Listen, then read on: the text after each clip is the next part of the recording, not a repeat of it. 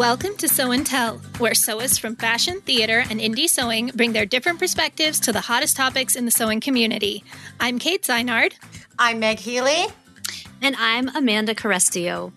Today on the podcast, we welcome Kimberly Payne of Straight Stitch Designs. Yay! Yay, welcome!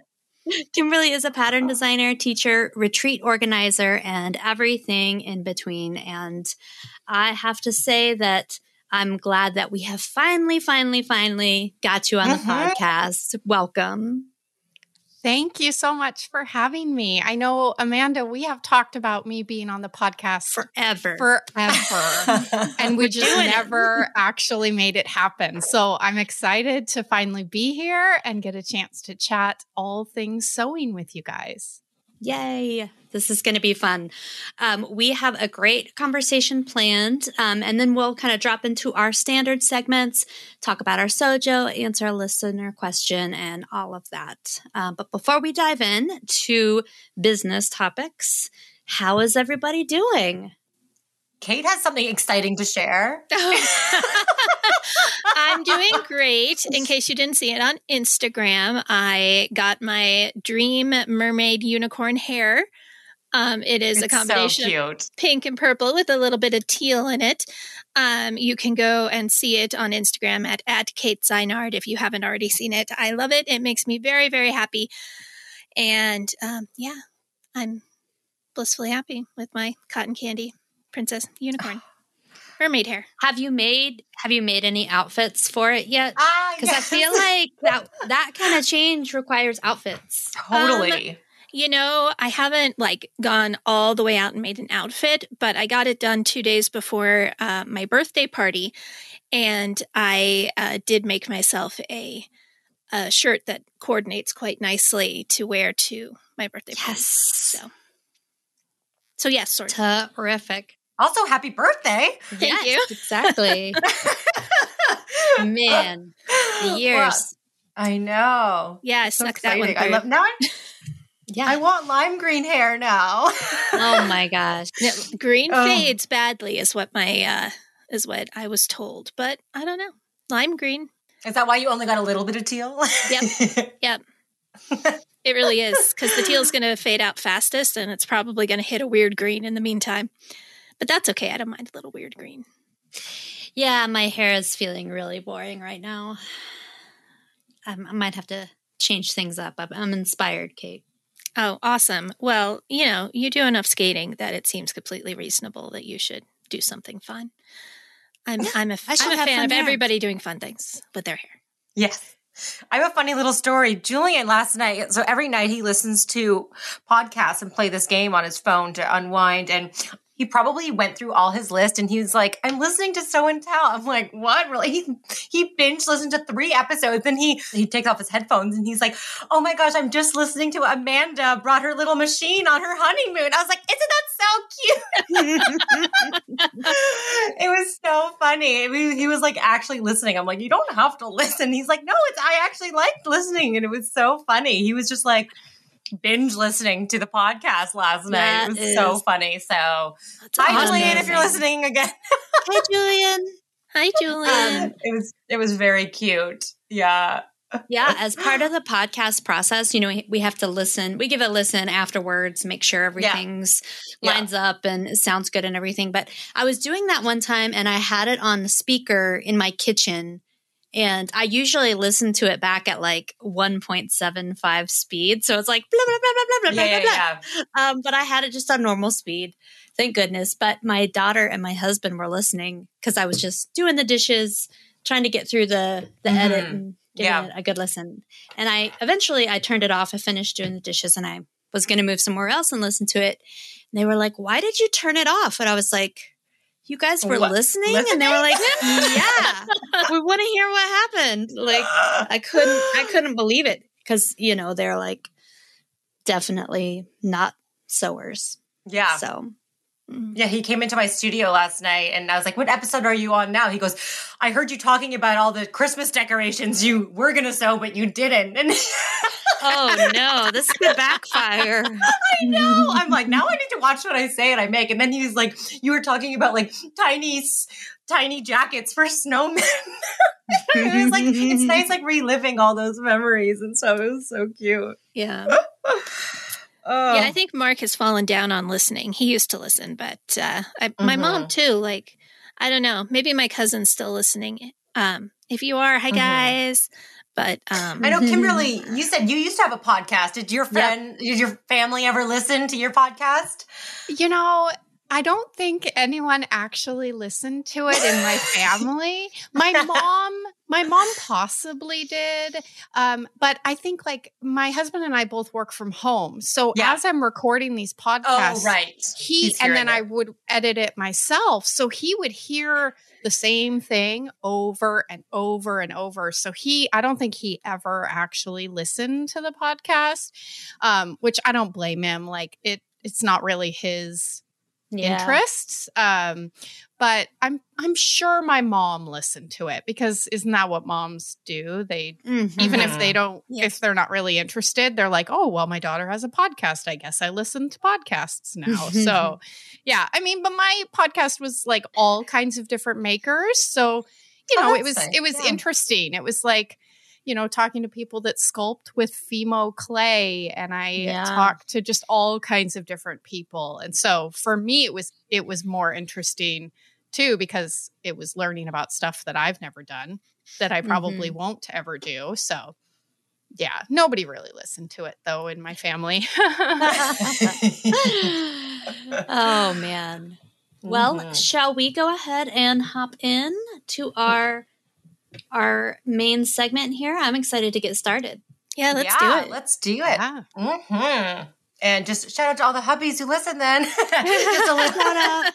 And the moms. I'll get my husband to listen to this one. Okay, good. Because it's new. It's different. Yes, yeah. Oh, by the way, you're editing this, so no, I'm just exactly.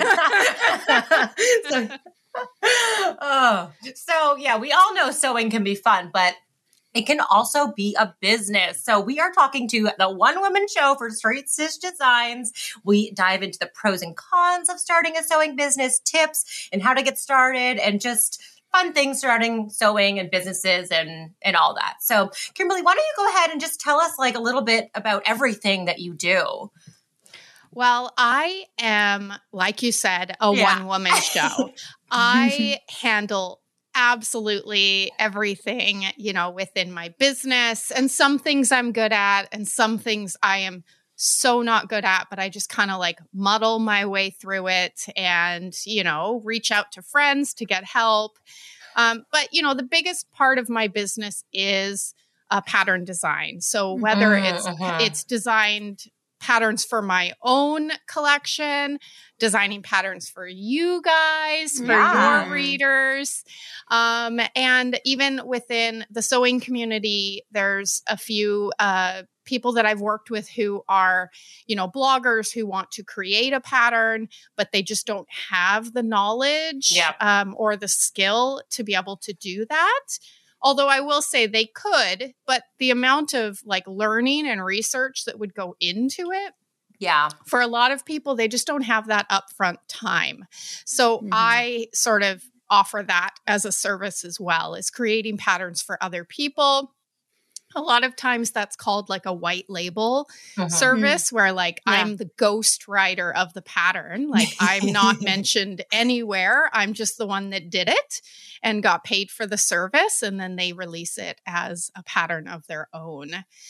So that's a lot of what I do. But I also teach. And I think that I didn't realize how much I would love teaching until the very first time I went to Craftcation, which is this amazing conference in California that's held every spring. And I just went and taught my t-shirt pattern. And I was like, oh my gosh, this is amazing. This is like a room full of women that have no expectations other than having fun and learning a new skill. And it was like just hanging out with friends for like 3 hours. And so I kind of discovered through that I loved teaching. So that's one thing that I've been trying to do more of. Well, pre-COVID, I tried to do more of it. And I'm hoping as everything starts to return to a new normal, that I will be able to get out and do even more teaching after that. Nice. Yeah. Yeah, there's so many aspects that you can do, like a sewing business too. Yeah, all of those things. And I think what's most intimidating to me is like the grading, which is like, which is such a big part of what you do, and so much expertise and knowledge and everything like that. So that's such a great service, like just in terms of grading. Yeah. I think grading is probably one of the things that is the most intimidating for people. Yeah. And there's so many ways you can do it. Like there's so many different ways that designers go about it. And that's what I find interesting chatting with other pattern designers. Is I'm like, ooh, how do you do your grading? And then it's like we're all comparing notes, and we all do it a little bit differently. And I'm sure that there is like, an industry standard for like fashion, like for clothing lines, there's a certain way it's done. But what's great about the indie pattern market is that we can all kind of figure out our own ways to do things without sort of feeling like everything has to be done one way. And so I have found what works for me, and I have my workflow, and I don't really have to focus on what everybody else is doing. But there's 7 years worth of learning and doing that has gone into that. So there is an element of, I know what I'm doing. So at some point it's easier to pay somebody who knows what they're doing than to spend 7 years trying to master a skill if you just don't have the time. Totally. I think that's really interesting, because I feel like on this end, it seems like grading is a science, but it's really an art. It seems like it's much more subjective. There are different approaches. And I actually kind of like that perspective, because I like that there's a human behind this making decisions. It's not just plug it in and, lay it down. It's, but I don't think I'd really thought about that before. So that's very cool. Yeah, I mean, it's little things that I don't think people realize. Like if I'm taking a pattern and I want to extend it to, say, a 7X, like when we extended your size range. Yes. Yep. And there's little elements that you don't think about. Like your shoulders don't get exponentially longer just because your size is larger. So, and the curve of the arm side, you've got to really think about what it means as you're getting larger. You don't grow, 12 inches just because your size is larger. So there's lots of, like you said, it's sort of like subjective. I have to take the math aspect of it, but then I also have to take like real world people and work those two things together. And it's just stuff that you learn, like if I look back at some of my early patterns and I just cringe, which is why I removed quite a few patterns, my first probably 4 patterns, because everything I've learned, I looked back and thought, oh my gosh, did I really do that? And I did the best I could in that time. And then when I learned better, either I've updated it or I've decided we're just going to retire those patterns. So, but it's just something that you kind of have to have a feel for. You can't just jump in and do it and expect to have good results in the beginning. Yeah. And that's why you have the grading business. Yes, exactly. Exactly. And we're so grateful for that. Yes, we are. We were thinking about this podcast episode, and I swear, just like right around the time we were thinking through the business angle, I think I saw a meme, and it was like one of those wiki hows, and it's like how to kill your passion for your hobby. And it's like, one, start a business. And I wondered, I mean, we've talked about that on the podcast quite a bit. Like, we all do this for a living in some semblance or another, but we also, like, I definitely still have time and passion to sew garments. It kind of crests and wanes and goes through different, periods of intensity, but I still consider it a hobby. Where do you fall on that spectrum, Kimberly? Unfortunately, sewing is no longer a hobby for me. Yeah. And it doesn't mean that I don't enjoy it. I just can't ever sit and sew and just think of it as sitting and sewing. Yeah. And so, it's funny because when I was like in my late teens, my mom said to me, think of something that you love to do and then go find a way to get paid for it. And so I've sort of thought of that a lot over the years. Yeah. Like I love sewing, I love making, I love doing these things. And I found a way to get paid for it, which is sort of, a dream. But I had to give it up as a hobby because I can't, as soon as it became a business, I am constantly thinking in my head while I'm doing these things, okay, I could post about this on Instagram or, how about I take a picture while I'm doing this so that I can share this technique I did or, whatever it may be. That's just how it is now. But I do still find joy in actually sewing. But unfortunately, it just doesn't get to be my hobby anymore. But I like to consider myself a hobby picker-upper. So I have you got some other ones. I have no shortage of hobbies. So yeah. What are some of now I want to know quickly, what are some of your other hobbies that you picked up? Well, it's funny because basically my maker's retreat came out of, these are all the hobbies I want to do. I just don't have time to do them all. And so now I learn how to do them and then we do them at the maker's retreat. But getting back to the original question, I really like macrame and fabric dyeing. So that's one element of sewing that is still a hobby, which is if I get to dye my fabric.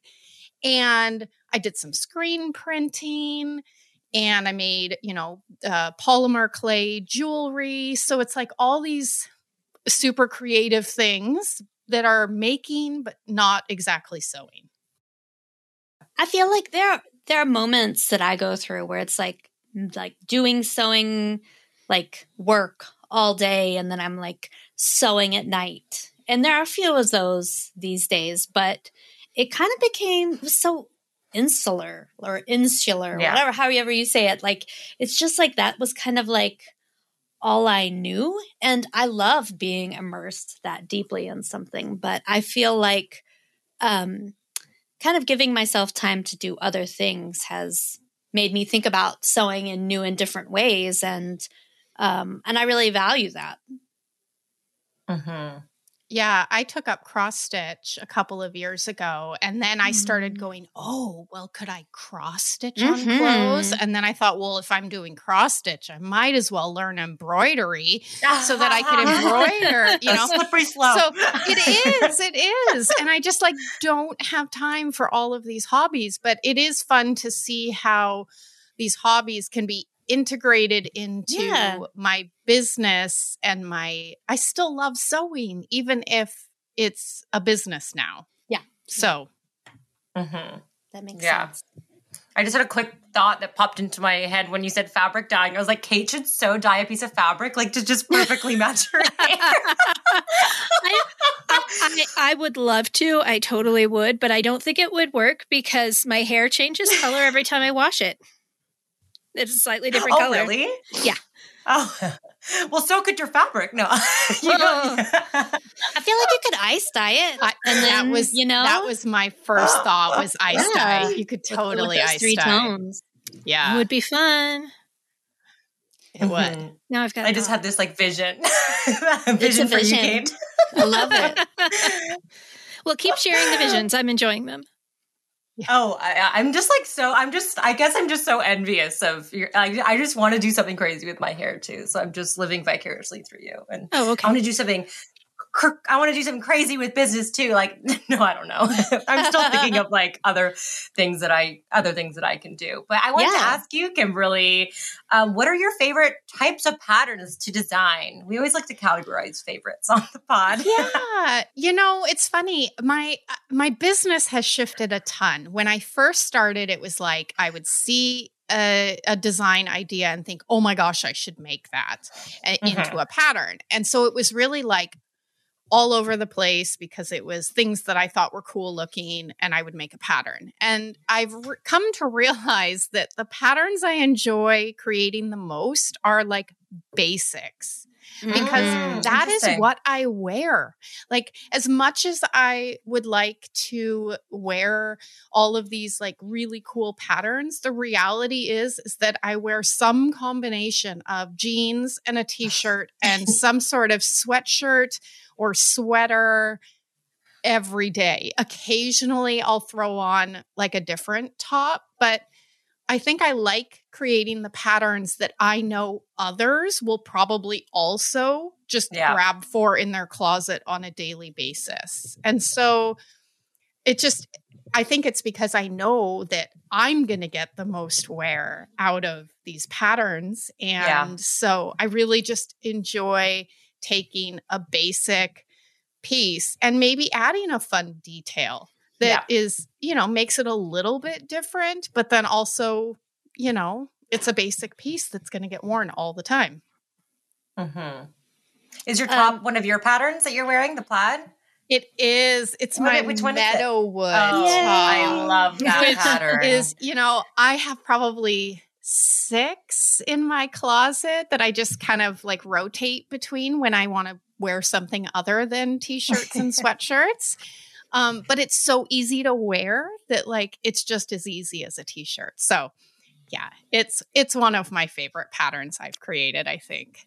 I love it so much. I made 2, I think, in the fall.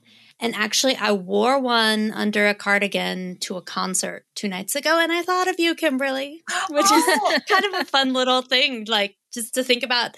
Oh, it's like you were there. Exactly. You were there right beside me at the concert. Which is actually the perfect way to go to a concert because I actually don't like concerts, but I love that I got to be there with you at the concert. You were there. You were there in spirit. And I think that dovetails into like kind of how we've been working together, which has been so awesome. And it is completely self-serving on my end because I'll think, we what is our next like sew along pattern? Well, I really need this in my wardrobe. Let's make that the pattern. Or like, hey Meg, we should have Kimberly do this or that. And it's really, and it's I'm missing this. Yeah. Exactly. But it has been so amazing to work with you in that way because I feel like we hand you these assignments and you run with them and you always bring your perspective to the table with those as well. And like some of those patterns have been a challenge. Thinking about the Wyndham bomber jacket and that sew along, like that was probably one of I know that was one of the harder sew alongs we had done, but I love that jacket so much. And it's just, I don't know. I just think about the course of our work together. And we've really, I feel like, made some awesome things. I agree. And I love working with you guys. And I say this in emails all the time, but like just keep the projects coming because it's so fun to like take your vision. The 3 of you have this idea for what you want. And then I get to say, well, 1, is this possible or not? Right. How can I make this work? And then I also get to kind of add little details that I like. Yeah. And that bomber jacket, oh man, the amount of like, my brain really was pushed with that pattern because there's elements of patterns that you just don't think about until you're trying to construct it. Totally. And you're just like, why won't this go together? And I mean, I put so much time into trying to make it a pattern that was going to work, but also a pattern that was fun to sew because it was a sew along. So it needed to be something that could be taught. And there were so many elements in that, like Hong Kong seam finishes, which I had never done. So then I was like researching, how do you do Hong Kong finishes, you know? So it was just lots of fun little elements that all came together in a pattern that's not only fun to sew, but it's pretty fun to teach as well. So totally. Yeah, it's so much fun working with you guys. And it is interesting to see the progression from like when we first started, which Amanda, I don't know if you remember. So when years ago, probably 5 years ago, maybe, you had reached out to ask if I would be, you know, answer some questions and be in an issue of the magazine. And so I did it, and it was just like, oh my God, I have made it. I am in a magazine. I have pictures of myself in Barnes and Noble holding the magazine up. I was like, I have made it. I am, as far as I'm going to go, I'm in a magazine. So I was very excited. And then probably 2 or 3 months later, I get an email from you, and you said, just, you know, reaching out to see if you'd be interested in contributing some proposals for future projects. And I was like, oh my gosh, like literally freaking out. So I respond, and then you emailed back. You're like, oh my gosh, I emailed the wrong Kimberly. And really? Because it was embroidery. Not that you didn't want to email me, but it was for the embroidery magazine and not so then I was like, oh, it's okay. You're like, do you know how to do embroidery? And I was like, no, but that's okay. No worries. And then I got included on the next call out for patterns. And I remember thinking like, I don't even care if she didn't mean to email me. I love that story. That's so funny. And I mean, look where we are now. Like had that email not accidentally come to me, like we probably wouldn't be in this relationship now. And so it's okay that you didn't mean to email me. We need to thank the other Kimberly. I don't know who it was. Whoever that other Kimberly was that was not me. Thank you. That is so funny. Yes. It's glad to know that my email woes are consistent with myself 5 years ago, because I still, unfortunately, do that kind of stuff. Well, but I'm so glad worked out. It did. We actually meant for that other Kimberly to be on the podcast today. Sorry. That is really awkward. You are not the Kimberly we thought would log in. Oh my gosh. Oh my gosh. Like there's tears like coming from my eyes. Yeah. Today I was thinking I was sewed the oyster wrap blouse live on YouTube Live today. I'll show you just quickly. It's like in this daisy print. There'll be pictures on the show notes, but look at how it turned out. Oh, with the wrap front. Oh my gosh. I knew it was going to be good in that fabric, Meg, and it is so, I know. So it's good. So cute, but I love the elasticated hems and the of that pattern. So I need to make some matching bottoms now too. There's so many of the patterns that I have made for you guys that like, you know, I've got all the pre-samples in my closet because I needed to sew it for myself first before I, you know, finished up the pattern. And I've got stacks of samples that I would have sent to you guys for the magazine over the years. And I constantly be like, oh, I forgot about that pattern, and like pull it out and wear it that day. And so it's always fun to have my patterns, but then also all of the stuff that I've done with you guys over the years. Mm-hmm. And you also, speaking of like pattern, if people want to do this for themselves, you do have an online course that you teach people how to create like digital patterns, correct? Yeah. So when I started, I took the pattern workshop course, Lauren Dahl. That's such a great course. It is a really fantastic course. And, you know, I took that, and then I realized a couple of years into my business when I wanted to make paper patterns that there was no guidance for how to even go about taking your PDF pattern business and creating paper patterns. Paper, right. Yes. Because, you know, there's a different market for paper patterns than there is for PDF. So there's this whole other group of sewists that you may never capture because they aren't involved in the PDF market. And so I sort of spent a bunch of time researching, figuring out how I was going to do it. And then I decided to create this course where it basically walks people through the different options for,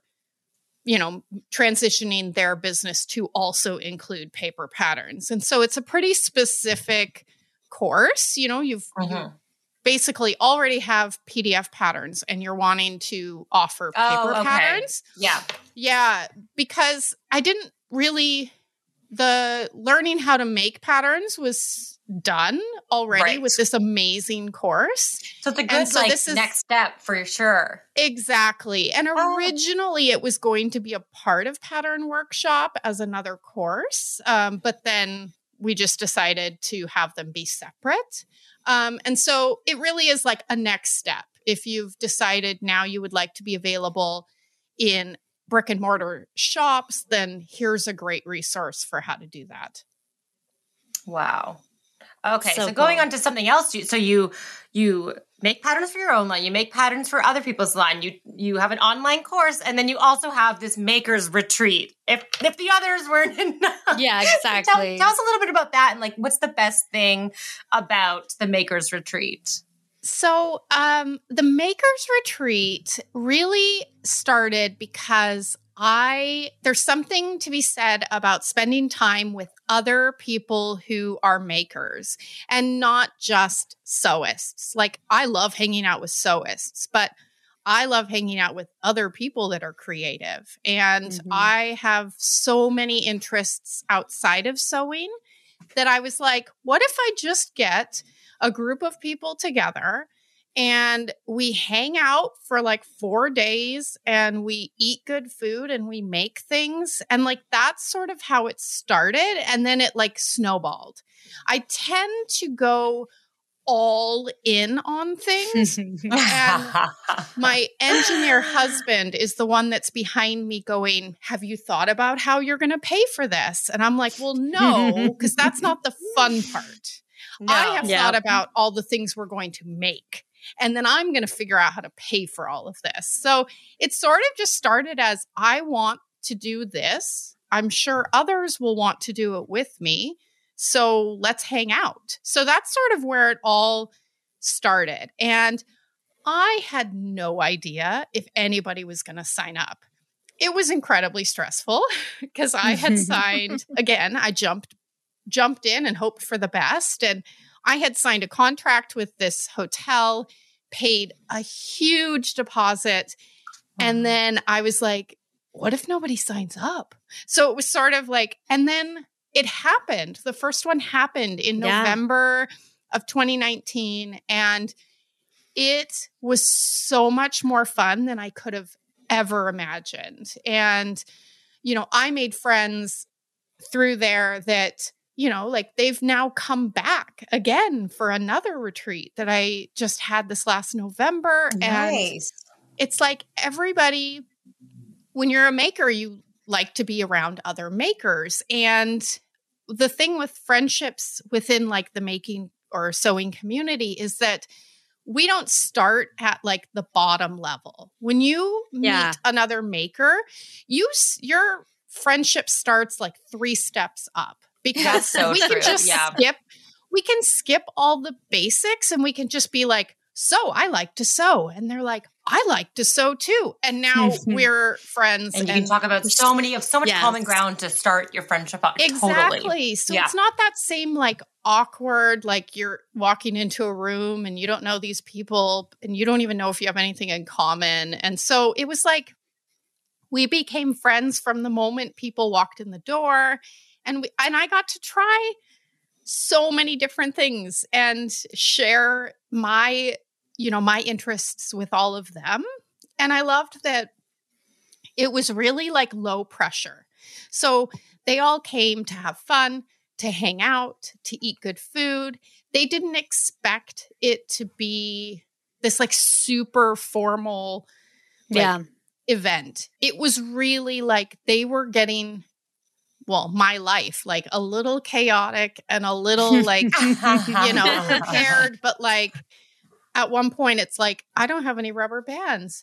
I need rubber bands for the indigo dyeing. And I'm like, why didn't I bring rubber bands? And everybody's like, that's okay. Like it just was sort of, it's just so relaxed that I love it. And I look forward, like COVID, I had to cancel the 2021, which was, it's stressful. And you guys are having a retreat. So, like people are entrusting a lot of money to you and juggling like what is going to work and what isn't going to work. And I had to email all of these people that had given me a lot of money and say, I'm going to have to cancel, but because I was going to lose thousands of dollars on this deposit.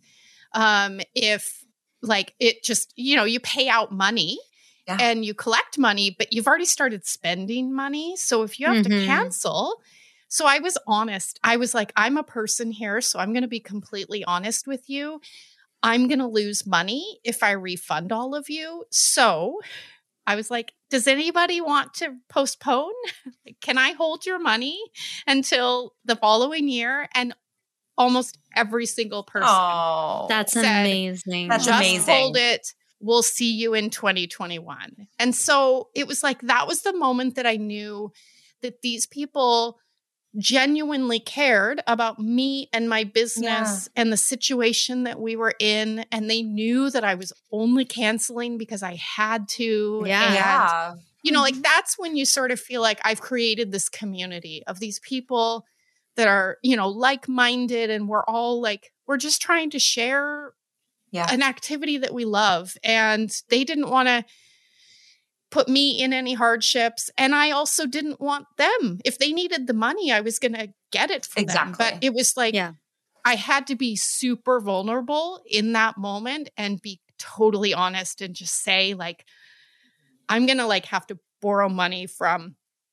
our family. Like I try to keep everything separate, business and family. And I was like, so I'm going to be like taking money out of savings to pay people back if that's what it comes to. And so they just all rallied behind me and they're like, we'll see you in 2021. So it's amazing. And that's like awesome. These people are my friends. Like they may have started as somebody who signed up to come make with me. And now these are my friends. And I convince them every year to come back, like is there one in 2022? I'm like, I want to go. There is. And it's going to be in Seattle. It's in October. It's just south of the airport so that we don't spend as much time traveling. So it's going to be like, it's a half an hour from the airport, but you wouldn't know it based on where it is. And it's like overlooking the water. And I mean, it's so much fun. So yes, I'm very excited. Wow. I love that. I feel like your experience so far has been a testament to your starting place, that you really built this event out of like things that you wanted to do and you were passionate about, and like a really genuine place, and that people have responded to that. Makes a lot of sense. And two, whenever you do your retreats and post pictures, I have like terrible FOMO because you can tell y'all are having so much fun. And you're not alone. Like I get people that are like, oh my gosh, why didn't I come? And it's hard because, it's also a lot of money and not everybody is in a position that can afford that. And, that's why I try to offer payment plans so that people can spread it out over like 6 or 8 months. And I'm like, it's also a business. So I chatted with people at this last one and I said, I love doing these, but I really need to charge more. And that's a hard conversation to have with people because you can only do it so long, not really making money. Then it's not sustainable. And then you're going to, you need to be honest, take risks, and you need to, make it sustainable. For but it's also hard because, it's a lot of money. It's, it's a lot of money. Yeah. And so then I spent this whole last retreat making sure people felt like they got their money's worth. And they all just kept saying, like, just have fun. We're good. And I was like, are you sure? Did we do enough? Do I need more food? Like, so it's a hard place to be because you just want to be there and you just want to hang out. But you also recognize that people have spent a lot of money to be there. And so you want them to get value. It's a funny... to be the person in charge, you're thinking about things nobody else is thinking about. Yeah. I know. I feel like we've learned so much just putting together the plan for our Sewcation. Like it is, it's just a really different business. It's a really different thing that you're delivering to people than a sewing pattern download or a sewing magazine. It's a really different. Of course. It's like an online course. Yeah, for sure. But I feel like people are wanting them. And so if you are even thinking about getting into the sewing business, this could be if you feel like you don't exactly have those expertise and, grit and all that stuff, like this could be something that if someone's listening and wanting to get into a sewing business, a retreat, or, that's something that could be possible if you, I agree because you're going to be interacting with people that are also in this sewing community. One of the people that came to my first retreat is Katie of Modern Textiles, and she is a big quilter. So she has a huge long arm.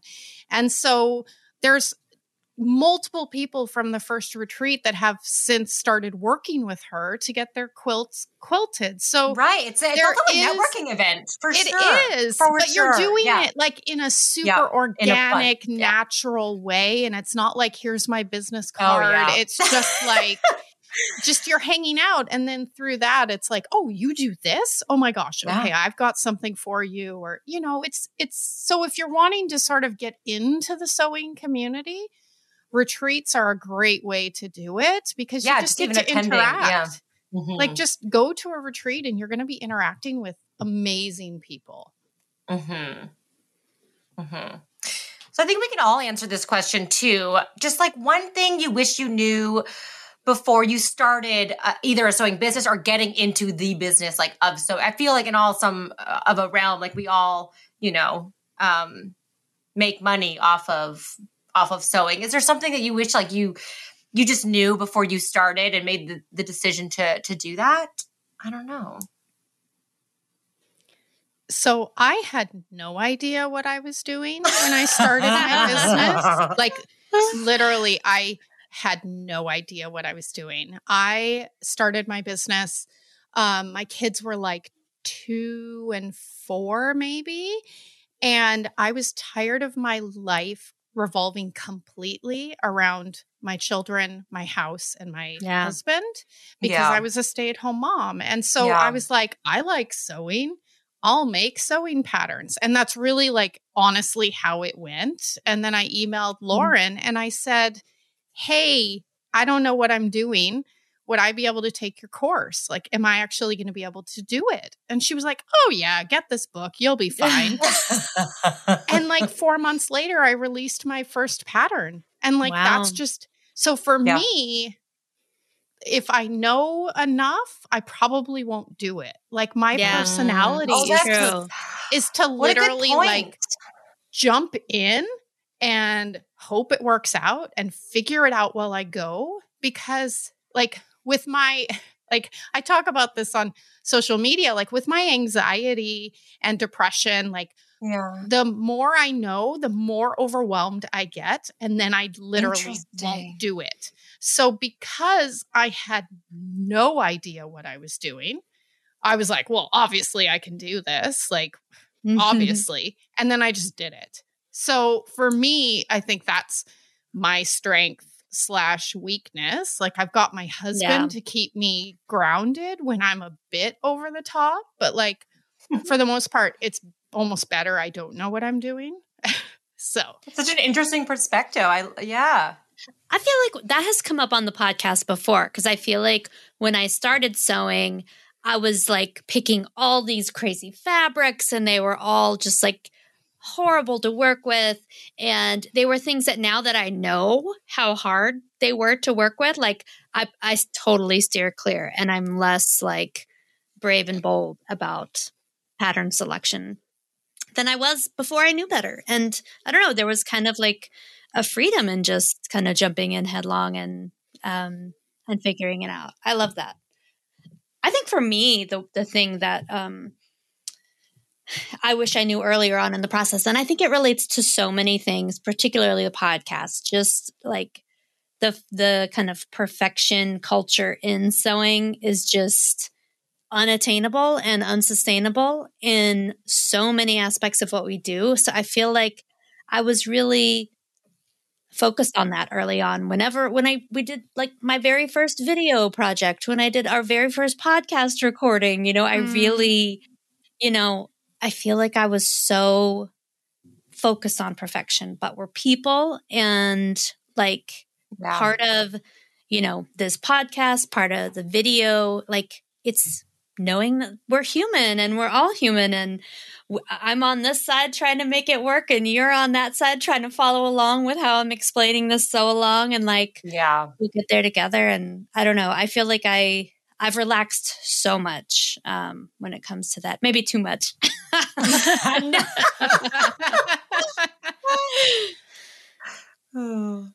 Yeah, I think so. I started out in the theater, I did sewing as a business, or as a living, before I ever did it as a hobby.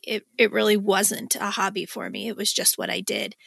But I think that whole perfection thing was, it was really important for me to embrace, because the person who taught me was very, very big on perfection. I think I've mentioned before, he wanted me to sew on the lines. You would draw your where your seam should be on your fabric, and then you were supposed to sew exactly on that line. And once I got into the actual professional theater, my shop manager was like, yeah, it doesn't need to be perfect. The closest people who are seeing it are 15 feet away. They're not going to be able to see something being slightly wrong. And that after that, I was a lot more comfortable with what I was doing, because I realized it really didn't matter that much. And it kind of eventually translated over as I started doing sewing as a hobby later, after I left that job, that, if somebody notices that my hem is a little wonky, why are they looking at my hem so closely? That's weird. That's not my problem. That's their problem. So, right. So, so learning that perfection is not necessary has always been a big part of my knowing and remembering. Yeah.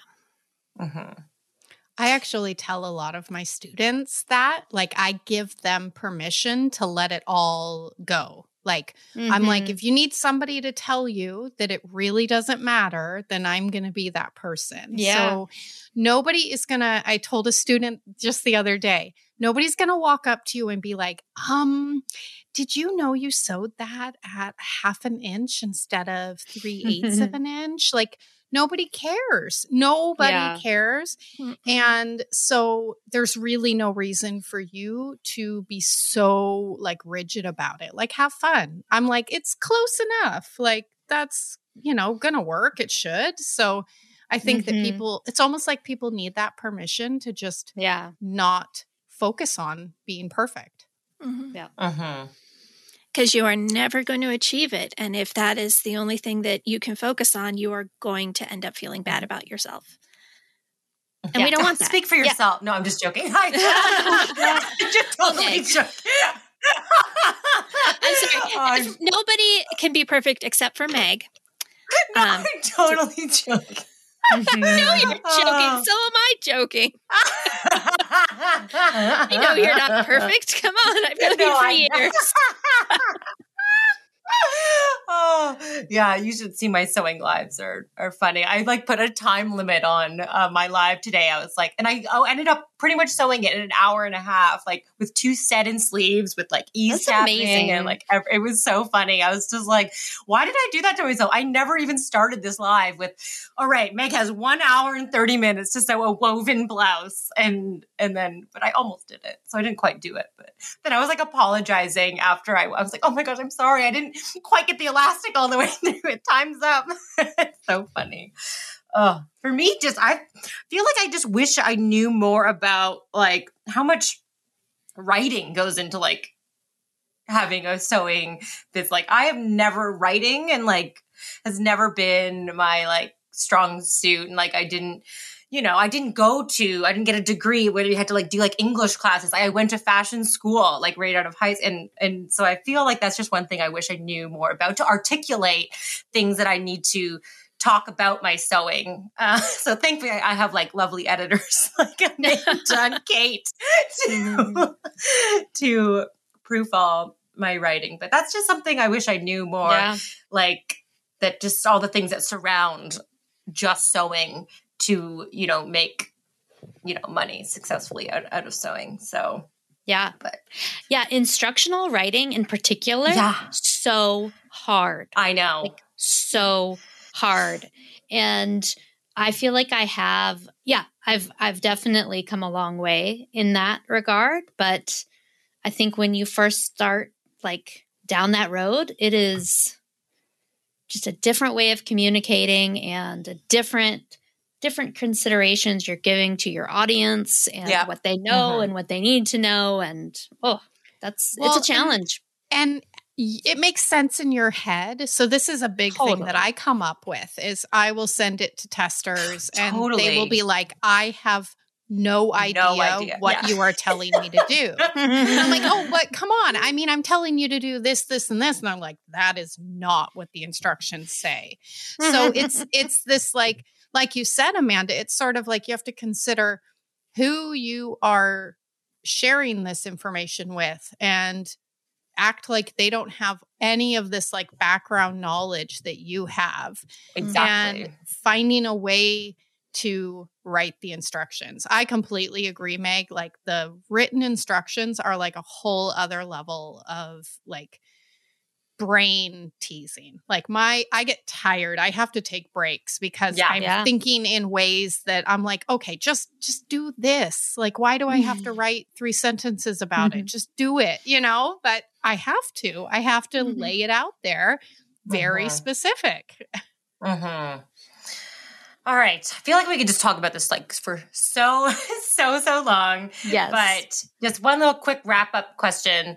Because again, we like to pick favorites. What is your favorite pattern that you made for Sew News? One.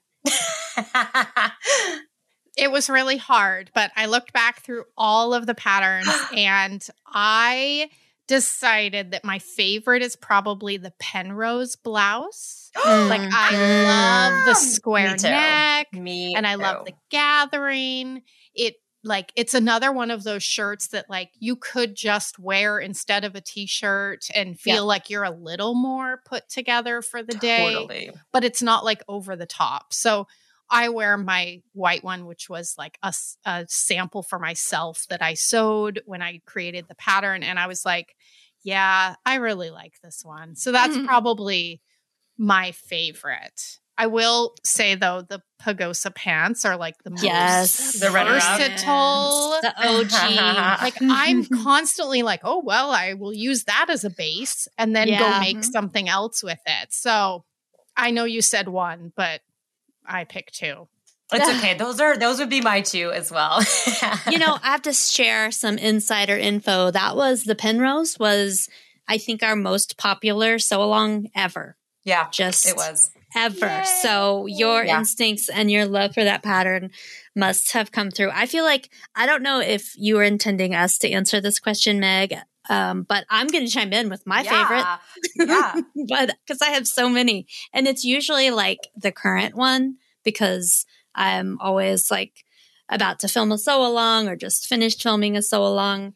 I think the Wyndham bomber jacket is up there because I was so surprised by how much I love it and how it just came together so well. Even with all those techniques built in, it was probably the most intense sew along that I've prepped. And I don't know, it came out so well, I think, on the pattern side and the sew along side.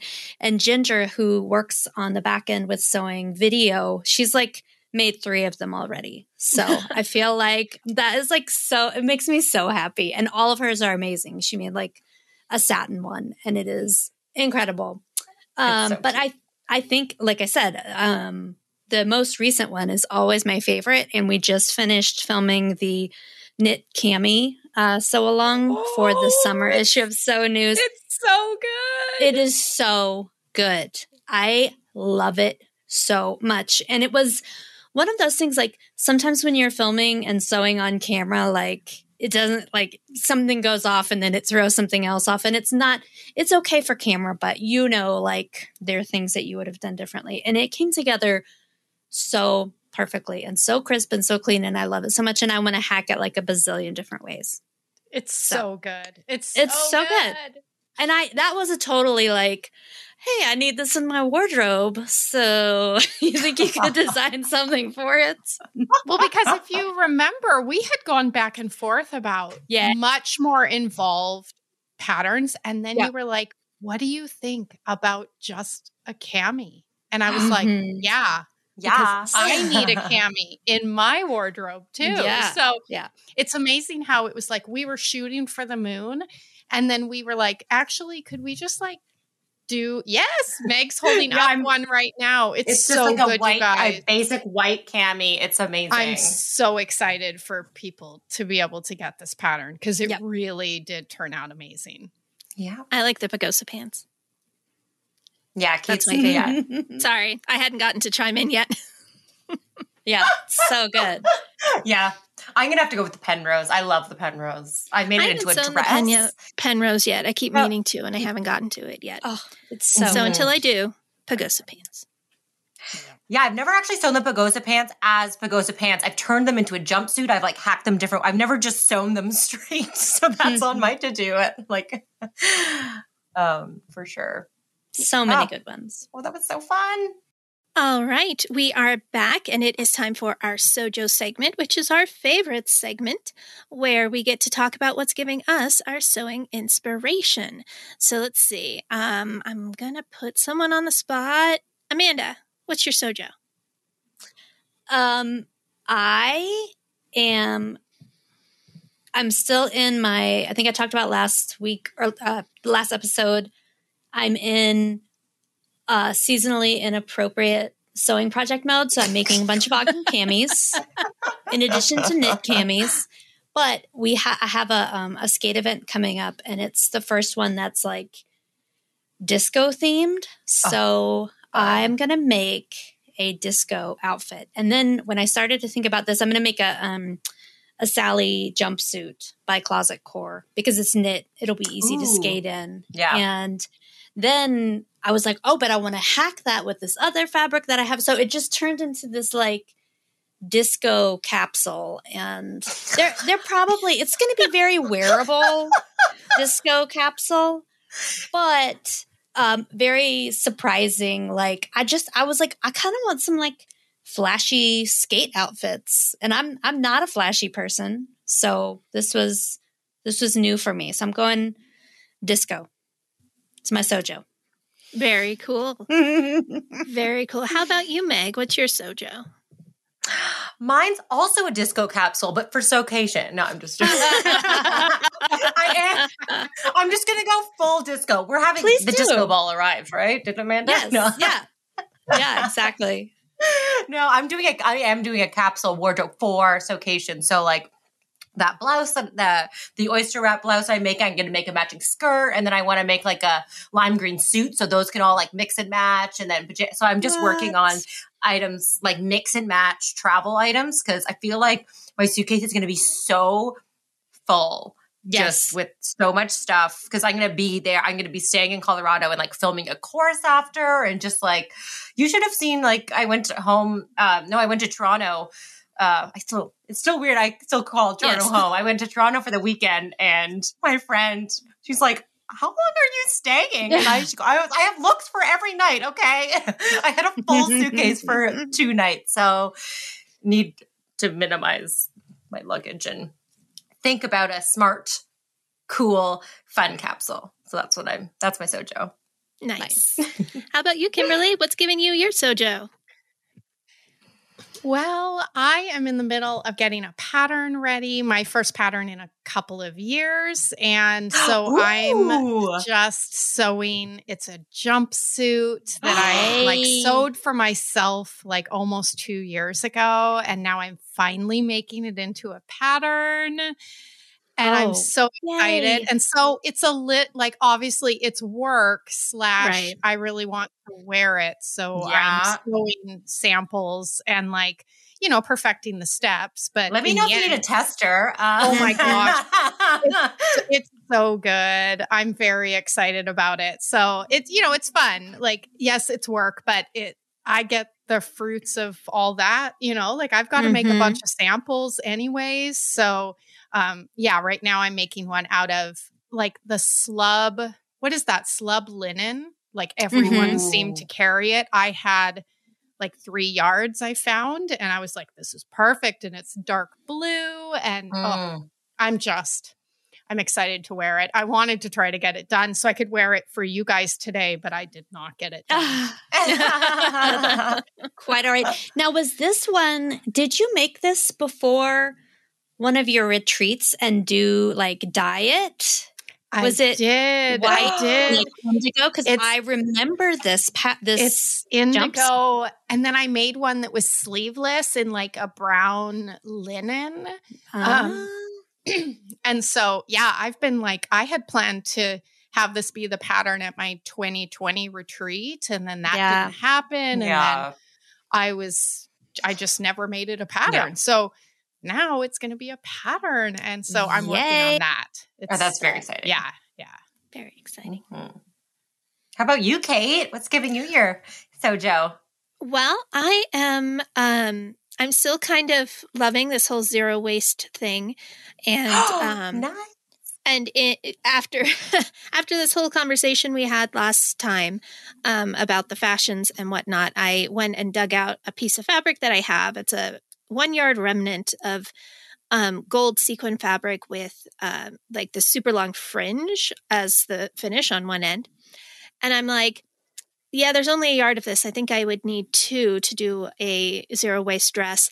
But maybe if I find a good coupon, I could get another yard of this. And then, so I'm just kind of toying with the idea and sort of, just kind of letting it percolate. We'll see if it happens. I don't know where I would ever wear a sequin dress, but one can always occasion. Is that going to be too much? No, absolutely not. Okay. Absolutely not. I am disappointed that your Sojo was not ice dyeing something to match your hair, because I feel like that has to happen. I agree. Okay, let it go. My Sojo is now changed. My Sojo is now ice dyeing something to match my hair. Now I need to do some research and figure out how to ice dye things, because it's been a while since I've looked at that. So easy. Ice and dye, and then it melts, and then the fabric is dyed. It's amazing. Yep. All right. I haven't done it either. Maybe I want to try that too. Yeah, it's a slippery slope. You're going to just start dyeing everything. Oh, no. I love it. I'm a terrible dyer. If I need to get something all one color, all even, I am just not great. I'm not gifted in that way. But so ice dyeing is perfect for me, because it's not supposed to be perfect. The more imperfect, the better. I love ice dyeing. Same with indigo dyeing. It doesn't have to, doesn't have to be perfect. It's kind of just, it is what it turns out to be. And it's amazing. And that's the magic. I love dyeing fabric. Oh my gosh. I'm really good at the dyeing fabric, where I spill red wine all over what I'm wearing. I'm really good at that. That's called wine dyeing. Wine dyeing. Splash it on yourself. I coffee dye a lot. Yeah. I'm really good at coffee dyeing. Yay, taco sauce dyeing. Yeah. All the food dyeing. Oh my gosh. New class at Makers Retreats. Everybody, we're eating something dinner. sloppy. Yeah. Oh, Put on your white garment. Yeah. I love that. Kimberly, it has been amazing to have you on today.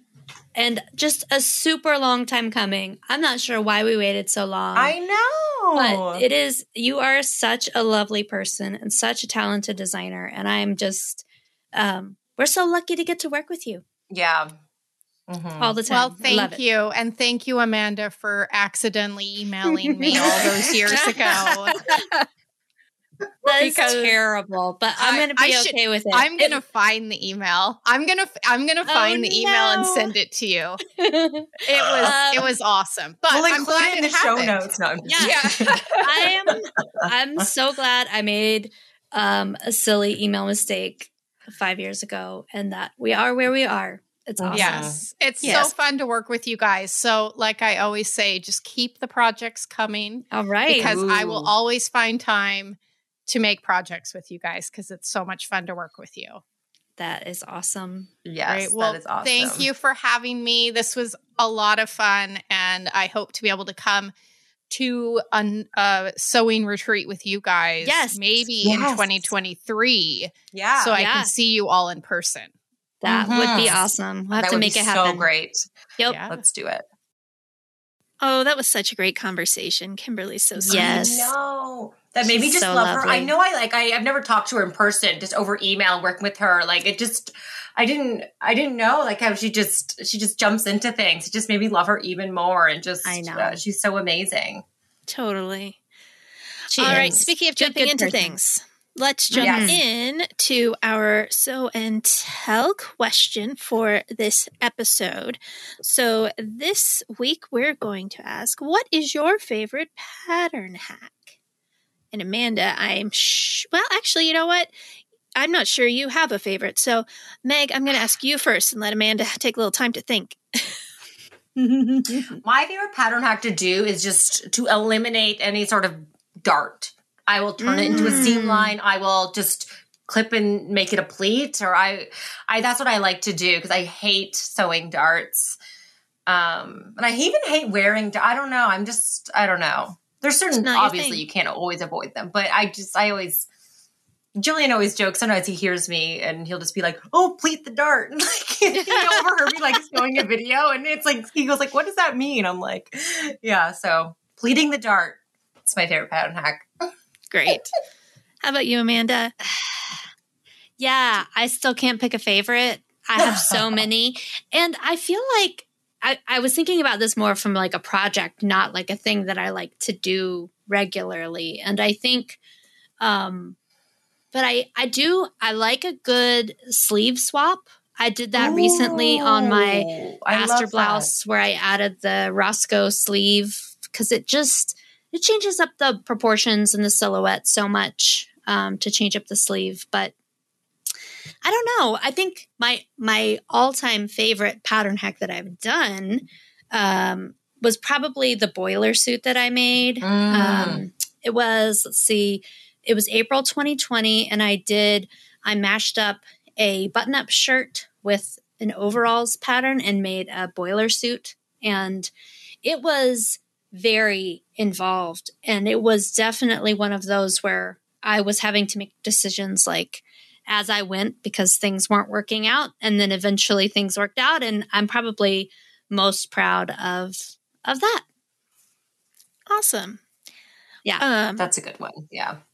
As for me, mine's actually a fit thing. I have, for me, it's really important to double check the size of the sleeves because I have kind of chubby upper arms. So if I'm not careful, my sleeves are too tight, and then that makes the pattern basically unwearable. So yeah, a full bicep adjustment is very important for me. I also tend to I also tend to take almost every pattern I have and blend because I have a smaller bust than usually coordinates with my hips. So I do a lot of blending between bust and hip. Nothing fancy, just stuff that makes it fit more comfortably. Nice. That's a good one. That's such a good one. I thought you were going to say just add fringe to it. No, this needs to be my new hack, but. Fringe it. I know. That's like Kate's version of put a bird on it. It's just put some fringe on it. Put fringe on it. Oh. Man. Well. Lovely, that was fun. Lovely episode. I'm as always now. I know. I'm tired too. I think exhausted. It's from smiling so much and laughing with y'all. My cheeks are hurting from laughing because I did the sewing live earlier, and I just apparently just laugh at my own jokes, like on here and on there, and obviously we are all just have such fun time together, and I can't wait to laugh with you guys in person. I know we're gonna have so many giggles. We are, so many giggles. All right. Do we have any last minute announcements that we need to make, or can we call this thing done? I think we're done. Let's be done. All right. See if we can. Yeah. Thanks everyone for listening. And until next time, happy stitching. Bye. Bye. I did it. You did it. I got in after you, Meg. Woo!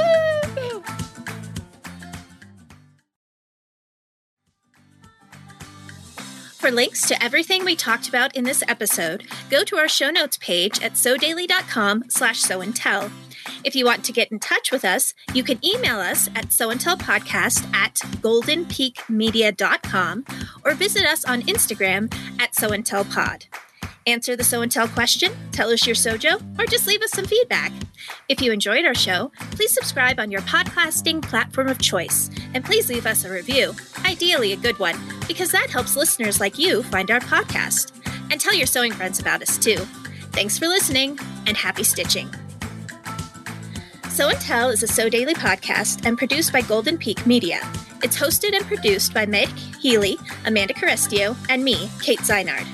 Daisha Clay is our producer. Director of podcasts is Jared Mayer. Tiffany Warble is Director of Content. Kelsey Ratterman handles our marketing, and Andrea Lotz does all things digital. If you'd like more information on sponsoring or advertising on Sew and Tell, go to goldenpeakmedia.com.